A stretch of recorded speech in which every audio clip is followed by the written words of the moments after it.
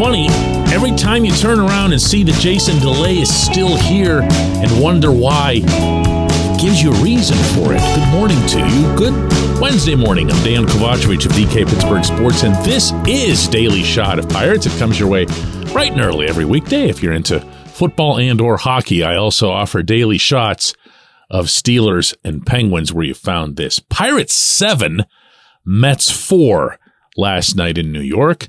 I would not be doing justice to the Pittsburgh 7th inning by only describing DeLay's 2-run double into the gap in right center because, oh my goodness, did Major League Baseball's record-setting payrolled roster ever make a mockery of the sport for a few batters in a row there leading into DeLay's big hit.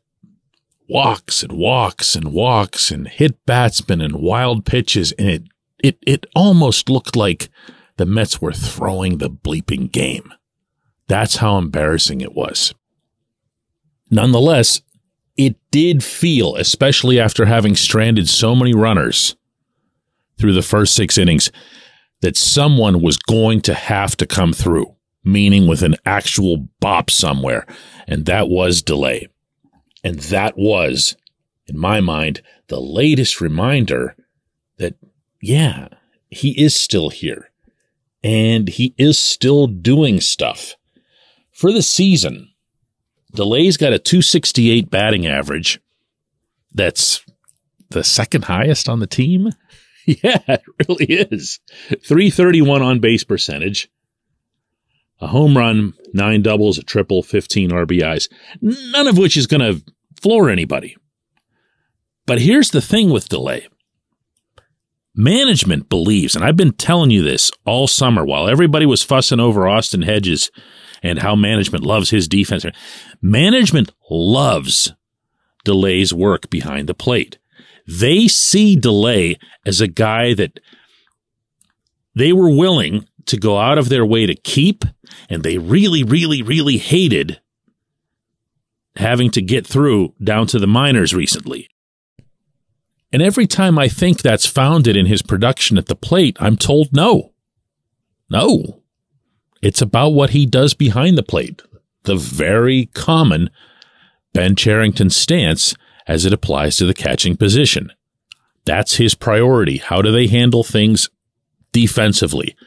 We'll take whatever offense they give us. I haven't liked this approach, but if it so happens that the catcher turns out to be able to hit at an even decent level, there's some arguments for it. And DeLay, I was saying this about him back in April, okay? His hits are, for the most part, so lame, so comically soft, finding random grass somewhere, infield squibbers, just made it over the shortstop's head into shallow left, that kind of thing, plops just inside the chalk in right field, and you go, how?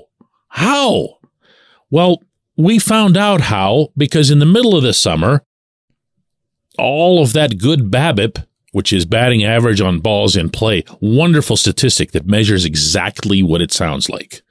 It's a luck factor. If you put the ball in play, it stands to intensive, voluminous precedent that you're going to be at around 300 in BABIP. You have a 30% chance of having that thing find somewhere safe to hit. If it's way over that, no matter who you are, no matter how good or bad you are, if it's way over that, means you're getting incredibly lucky and you're due for a comeuppance. If it's way under that, the reverse is true. And I've been saying to everybody over those first couple of months, man, is he coming back to earth? I mean, it's going to be a rocket. And it was. And that was what led to his brief demotion, as well as the fact that it was getting crowded behind the plate. This was before Austin Hedges was traded away. But DeLay came back right away. And even as Endy Rodriguez was trusted to be the starter, and Endy's had some pluses and minuses defensively behind the plate, I think that's a fair way to assess what he's done. He's done some good things. He's also done some things that I don't think he's going to be doing in a year or two. Delay is still here. Delay is presumably the steadying factor there, not just for the rest of this season. I honestly believe Delay's been kept and brought back to be that guy, possibly even into 2024. Now, it's convenient for me to bring that up while in the same breath sharing that Henry Davis went 0 for 5 with a couple of Ks last night. He's missing fastballs right down the pipe. He's a mess. And remember, he doesn't have a hitting coach. So he's not going to get out of it easily. It's going to be a slog. It's going to take a phone call to a parent or a high school coach or somebody like that to notice something and bring him back into it. Henry's going to hit. Not worried about Henry hitting. But is Henry going to be behind the plate? That's the question we've all been asking for a while now. And what Delay offers, at least in the interim, and at least as a safety valve or a parachute to pull, is an option. If you're going into next year and you say, listen, we're just going to work with Henry on playing right field. Simple as that. Henry's going to be a right fielder. You're going to have Endy and you're going to have Delay as your catchers. When we come back, J1Q. This portion of Daily Shot of Pirates is brought to you by our friends at North Shore Tavern that's directly across Federal Street from PNC Park. It's home of Steak on a Stone, an eating experience, underscoring the word experience.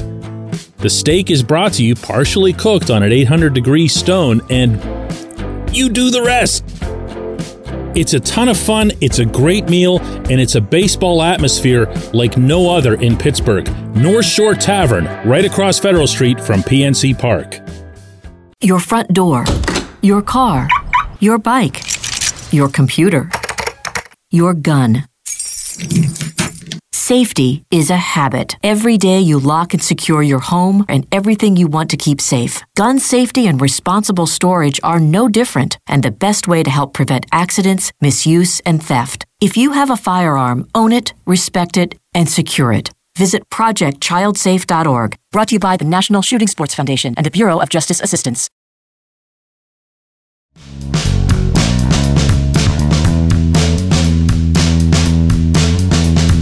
Today's J1Q comes from Dave, who asks, BK, do the Pirates draft poorly or do they just fail to develop talented players into successful major leaguers, even when the Pirates take consensus or nearly consensus number ones, they seem to end up as middling big league players? You know, Dave, I'm gonna do a little bit of a told you so here, only it's on a really long-term scale. So obviously not talking to you, probably not even to a majority of those listening, because this goes back to my coverage of the entirety of the Neil Huntington tenure. And one of the criticisms that I levied against that management group in their final 2-3 years was that they had drafted so poorly, that they had developed so poorly, that they forced themselves into having to acquire free agents or send prospects out for Chris Archer or whatever it was to compensate for it. The blowback that I got to the first part of that was overwhelming. It was some of the heaviest criticism that I'd gotten on the beat.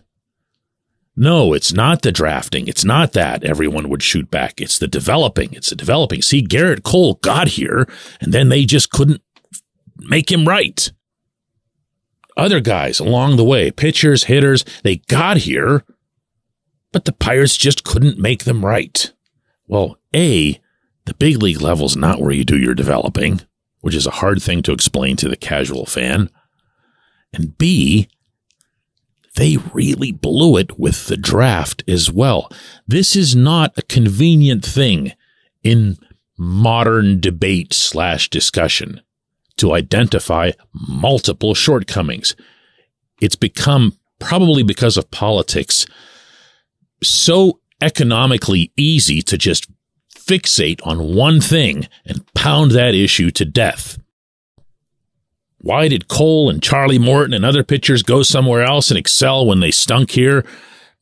It had to be the development. Well, it was. They did not do well with those players from either a development or an instructional standpoint. However, concurrently, they drafted for crap. Okay? Both of these things can actually be true. I'm going to read this list to you, and I hope you're sitting down, okay? Because even if you're sitting down, you're going to fall off the chair. Listen to this. You ready? These are their first picks in the final 6 Neil Huntington drafts. Ready? 2014, Cole Tucker just got DFA'd again yesterday. 2015, spare part now, Kevin Newman with the Reds. 2016, Will Craig out of baseball because of one play.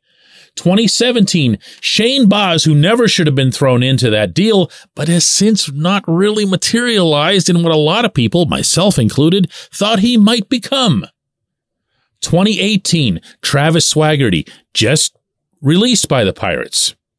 And I'm happy that he has signed with the White Sox. He's had an awful lot of personal issues, family issues that he's had to deal with. Really hoping the best for him. However, point stands. 2019, Quinn Priester just got sent back yesterday. Can't throw a fastball in the major leagues. That's your drafting. That's your drafting.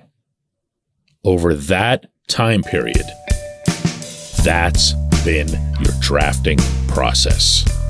Amazing how more than one thing can go wrong at the same time. I appreciate the question way more than I can say. I appreciate everybody listening to Daily Shot of Pirates. Let's do another one of these tomorrow.